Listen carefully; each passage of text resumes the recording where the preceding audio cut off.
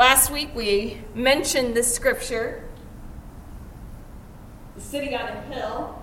It's kind of been our theme for our holiness table, our lovely little light on a hill up there, city on a hill.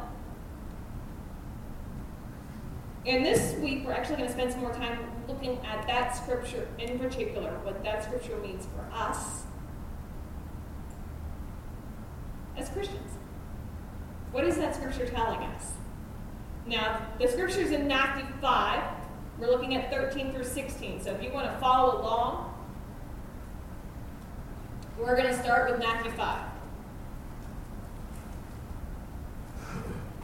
Now, this kind of is going along what we've been discussing in Sunday school about Christians who worry about being politically correct, Christians who adjust biblical principles so that they support social norms. And by social norms, that's things that society thinks is okay.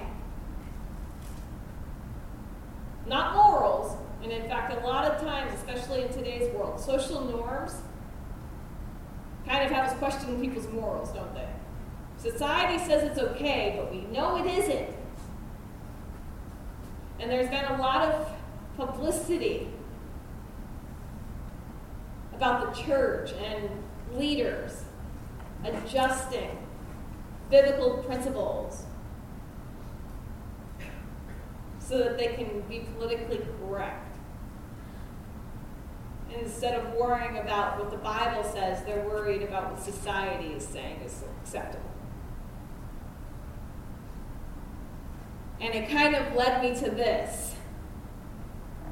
How many of you guys have ever worn something camouflage? In fact, hold that up. What do you have right there? Is that a camouflage Holy Bible? Camouflage is very popular, right?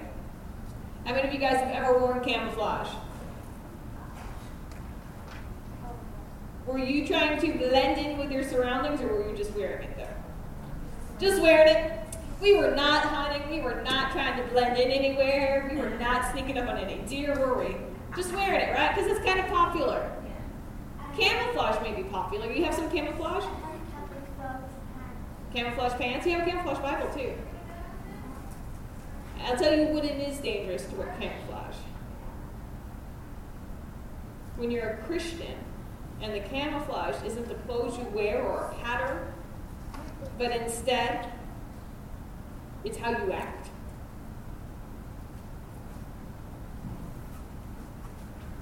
When you're a Christian and nobody knows because you're acting like all your other friends who aren't.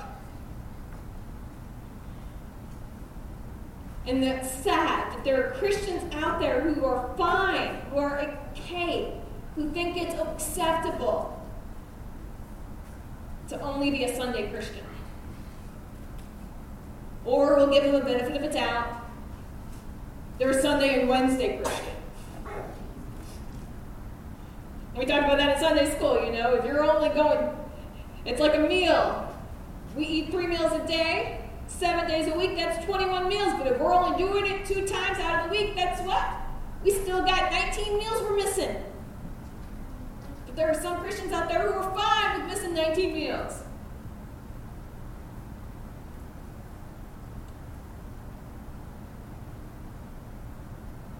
They are fine with being a Christian and identifying themselves as Christians as long as it doesn't cramp their style or get in the way of them doing the things they really want to do. They're Christians until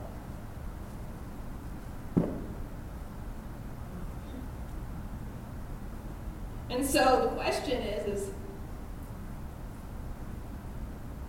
when you're living the life of a Christian and nobody can tell the difference in you, are you living the life of a Christian?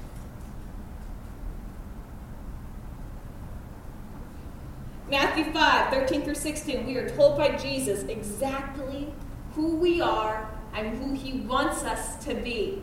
So if you have that, Matthew 5, follow along with me.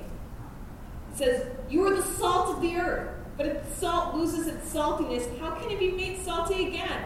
It is no longer good for anything except to be thrown out and trampled by men. You are the light of the world. A city on a hill cannot be hidden. Neither do people light a lamp and put it under a bowl. Instead, they put it on a stand, and it gives light to everyone in the house. In the same way, let your light shine before men, that they may see your good deeds and praise your Father in heaven. What is it saying? It says we are the salt and the light. So what exactly is Jesus telling us to do? And what is he saying? Salt and light.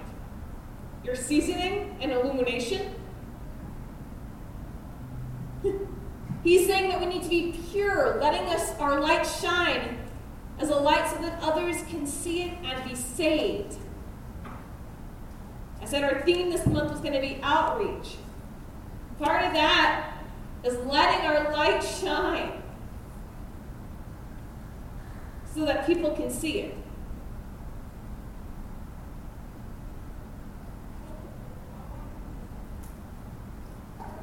We're to be different. Through that difference, we set the example for others to see. And that example, that light, is what helps others be able to find Jesus, to see Jesus, because they see it in us. So first thing, what does it mean when it says you're the salt of the earth? It's saying be different. Now, have you ever had bad salt? Have you ever had salt that didn't taste salty? No. You know why? Because people throw it away before it gets there. You're not going to serve someone bad salt. You throw it away before it goes bad. You get rid of it. Because after salt loses its saltiness, it's no longer good. Verse 13 in Matthew says, it's not good for anything other than to be thrown out and trampled under your feet. It's worthless. The same thing even goes for contaminated salt. If salt's found to be contaminated, what do? You throw it away, don't you? You say, nope, not using this.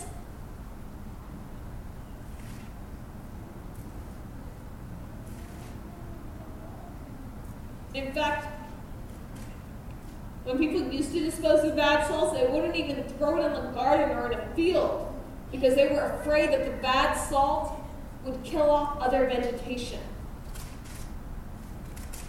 It was instead thrown into the pathways that were dirt so that it would disappear. Now, we think of salt and we think of a seasoning, right? Something that we may or may not put on our food. Sometimes we can take it or leave it kind of thing, right? But what I would need us to understand is that in Matthew, when Jesus is comparing us to salt, he's not comparing us to a table condiment. He's not saying it's something that you can pick up in packages when you get your silverware. Salt was a very important thing back in biblical times. It was even a sign of purity. For salt that wasn't pure was useless. They used it to preserve things, to save things, to keep things good. They didn't have refrigerators. If you wanted your meat to last, it was salted so that it didn't spoil or rot. They used it to keep things good and pure. So what Jesus is saying is that we are the salt. We are what he wants to use to keep us pure and good, to keep others pure and good. To be different than the things of the world, set apart for God. The importance of us being the salt of the earth and staying pure can be found in Romans 2:12. Romans 2:12 says that, or 12:2 rather. Having a little confusion moment back there, don't want to confuse you guys. Romans 12:2. Do not conform any longer to the pattern of this world, but be transformed by the renewing of your mind. Don't conform any longer to the pattern of this world, but be transformed by the renewing of your mind. Not to conform to the world. Haven't we been talking about that? Paul even calls out a church in Corinthians for it. 2 Corinthians 10:2. 2 Corinthians 10:2 says, I beg that when I come, I may not have to be as bold as I expect to be towards some people who think that we live by the standards of the world. He's telling them, he goes, I'm coming to see you guys. And when I get there, I hope that you guys have shaped up better than what you've been doing, what I've been hearing about. You guys think that it's okay to live as the world lives, even though you've been called to be set apart? Paul's telling that to the ancient church of Corinth, but he might as well be telling us that today.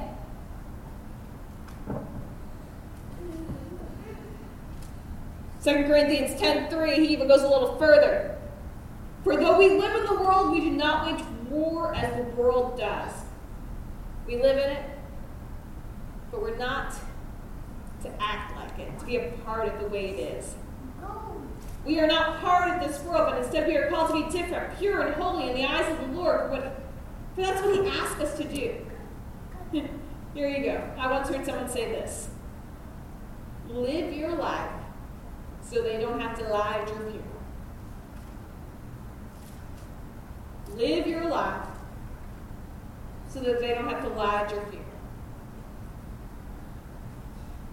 If we are living the kind of life that we are called to when we are told to be the salt of the earth, then at the end of our days, even God will say, well done, thy good and faithful servant.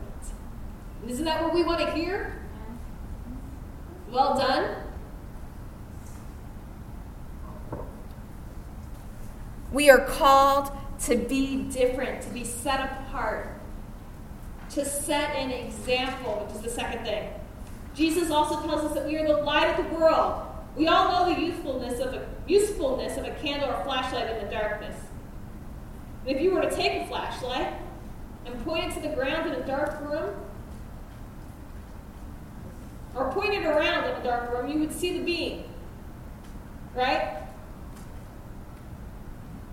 But if you use your hand and you cover the light, are you going to see anything? No. 2 Corinthians 4:6. 2 Corinthians 4:6. For God said, let light shine out of darkness. Make his light shine in our hearts to give us the light or our knowledge of the glory of God in the face of Christ. Let our light shine out of darkness. Make his light shine in our hearts to give us the light, knowledge of the glory of God in the face of Christ. Jesus is the light.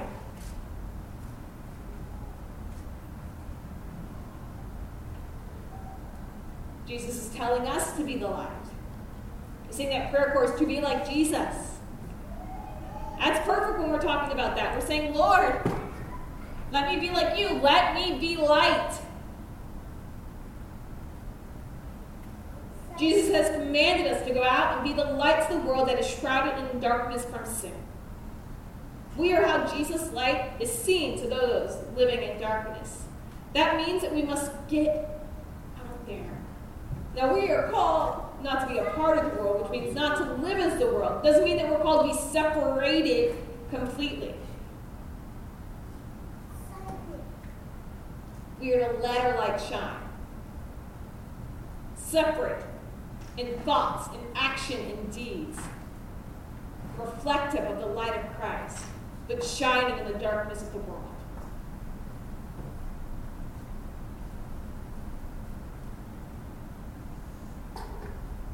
We have the light of the glory of God within us. That comes from the salt being pure and holy, being set apart. That light is within our hearts, and it is a beacon, a witness that we must let shine forth. To deprive the world of light is to go against the will of God. We shouldn't hide our light, but instead, like a city on a hill, that is not hidden, so should our light shine.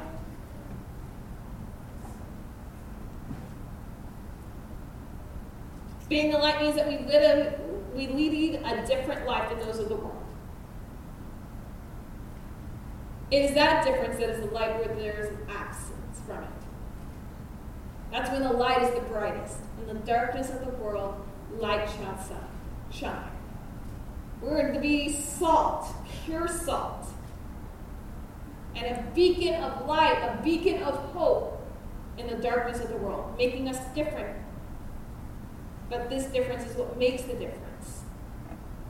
It doesn't matter what age we are, whether we feel we're too young or we feel we're too old. It doesn't matter what's come before. Who we were before. For when we have the light of Jesus in our hearts, when we've accepted Jesus in our hearts, and that light is shining forth. That light, his light, is all that matters.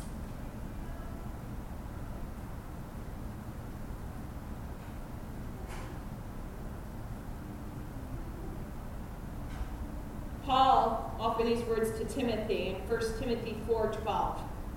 He said, "Don't let anyone look down on you because you are young, but set an example for the believers in speech and life and love and faith and in purity." I challenge you to think of this and do one further. It says, don't let anyone look down on you because you're young. He's speaking to Timothy, who was young when he started the ministry. But I challenge us to look at this verse and see it as, don't let anyone look down on you because of who you are. Whether you're young, whether you're old, whatever your past was. Don't let anyone look down on you because of who you were. But know who you are. And set an example for the believers in speech and life and love and faith and in purity. Set that example. Whether we know it or not, that example is what's going to make the difference, because that example is what is going to be used to influence others. That light is what is going to light someone's dark world. Whether we know it or not, anyone that we have ever met has left their fingerprints upon our soul.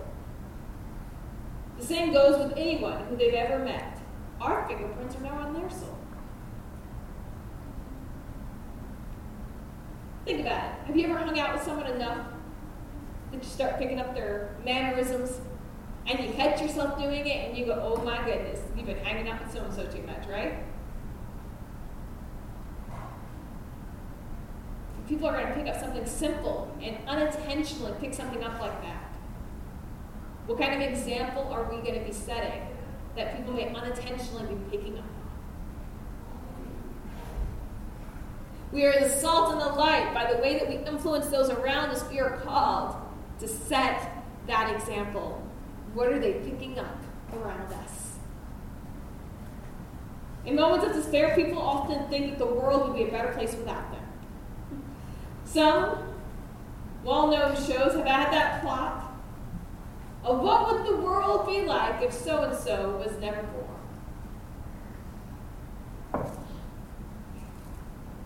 In fact, probably one of the most famous movies to use that storyline was It's a Wonderful Life. George Bailey was convinced that the world would be a better place without him, and had attempted to end his life by jumping off a bridge. He was saved by his guardian angel that then showed him what the world would really be like if George Bailey had never existed. The guardian angel Clarence then tells him, one man's life touches so many others that when he's not there, it can leave an awful big hole. What do we learn from that?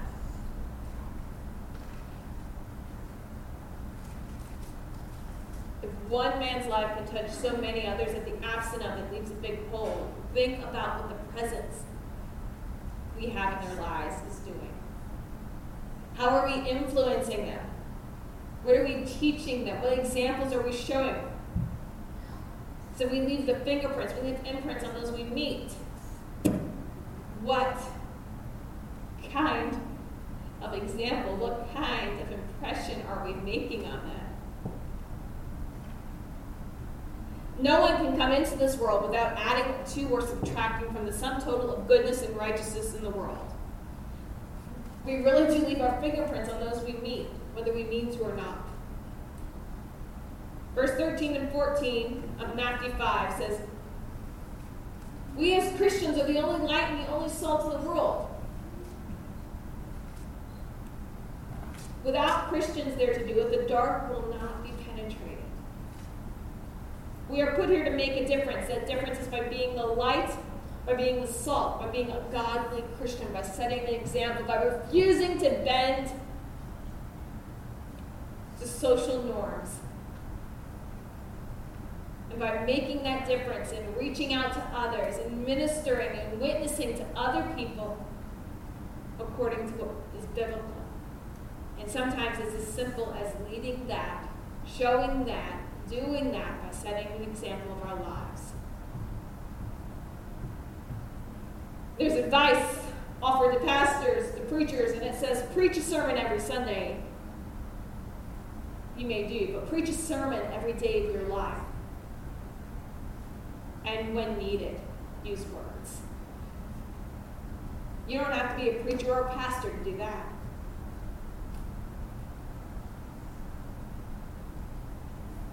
You can live your life by a godly example. And your example is your testimony. Your example is your witness. You can witness to everybody around you. And honestly, not even have to speak a single word.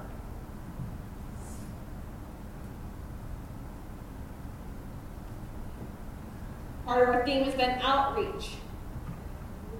Reaching out and touching someone's life. And we talk about how when we interact with somebody, we're leaving a fingerprint, our imprint on their souls. Whether we know it or not. So let us start consciously being aware of what people see when they see us. Do they see Christ? Do they see that light?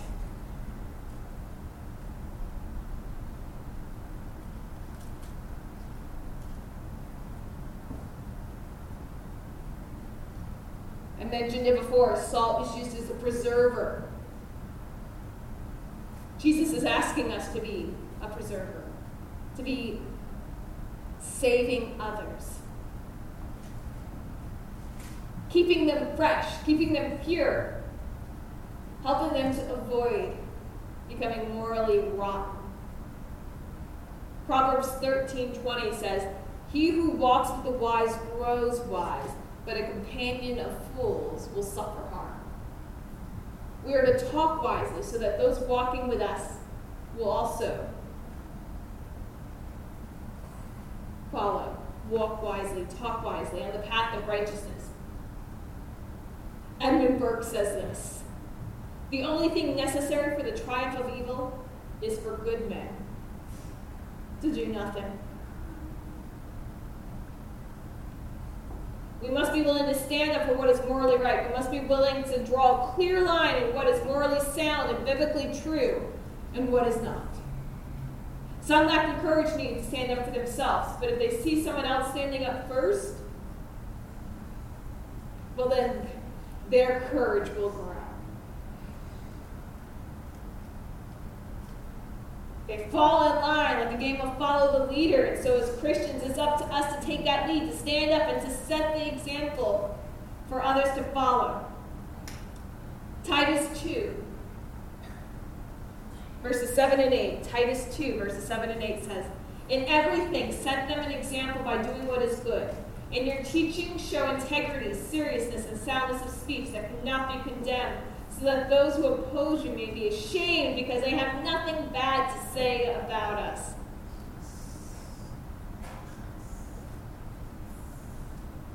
We are called to influence others by letting our light shine and being different. We are put on this earth for a purpose, yet some come into this world and do not know what that is. We were made to serve God and to worship Him. Yet there are those out there who don't know Him. Those who are wandering around, trapped in darkness, dying every day.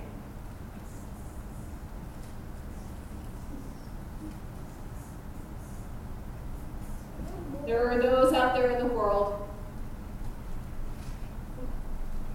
who sin because they don't know, they don't see the light, they're rotting away like meat left exposed.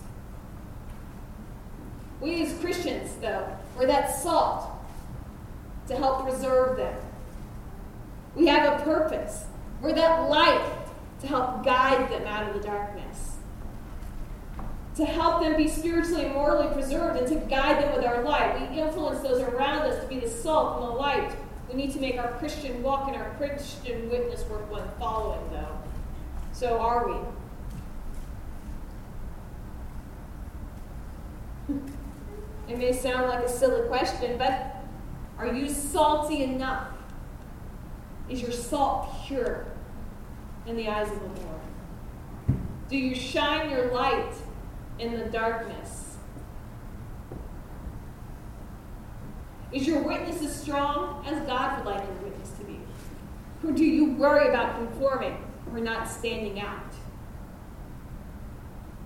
If we are in Christ, then we are no part of the world. We will be different from those in the world, and if our light is shining and our salt is good and fresh, being different will make those in the world want to be different too.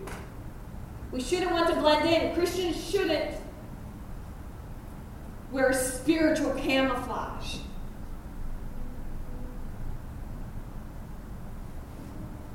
Who we are is part of our witness, part of our outreach.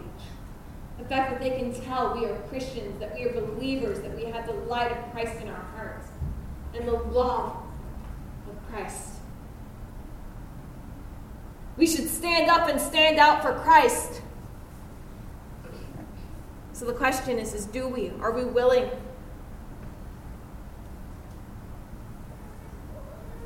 I ask today that you would make it your prayer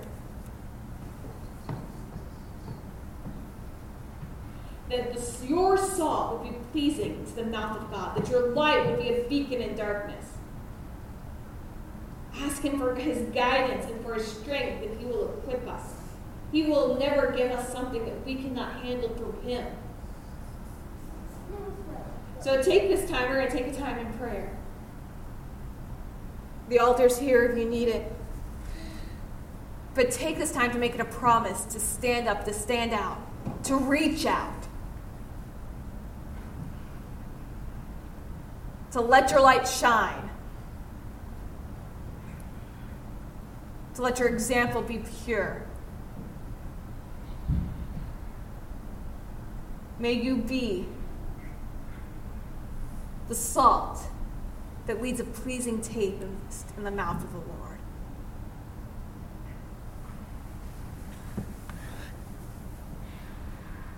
As the song plays, I ask that you take this time, just take this time in prayer.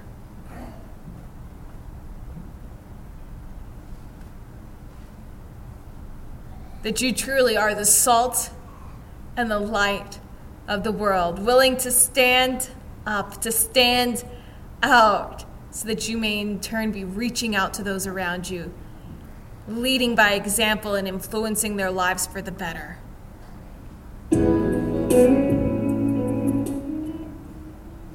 So that they, too, can become light, can become a witness. Think about it. If you shared the gospel, if you shared your testimony, your witness, the love of God with somebody, that they came to know it, came to believe it, and if you shared it with not just one person, but 5 people, who shared it with 5 people,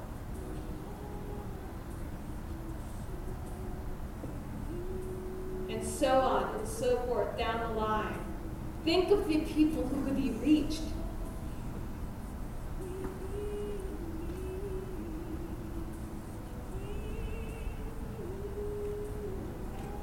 How will they know, though? How will they hear they are not. Let's make that commitment to reach out, to stand out, to stand up.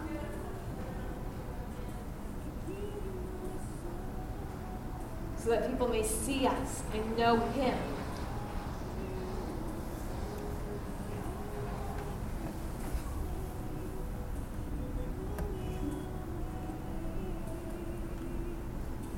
So as the music plays, just take this time in prayer.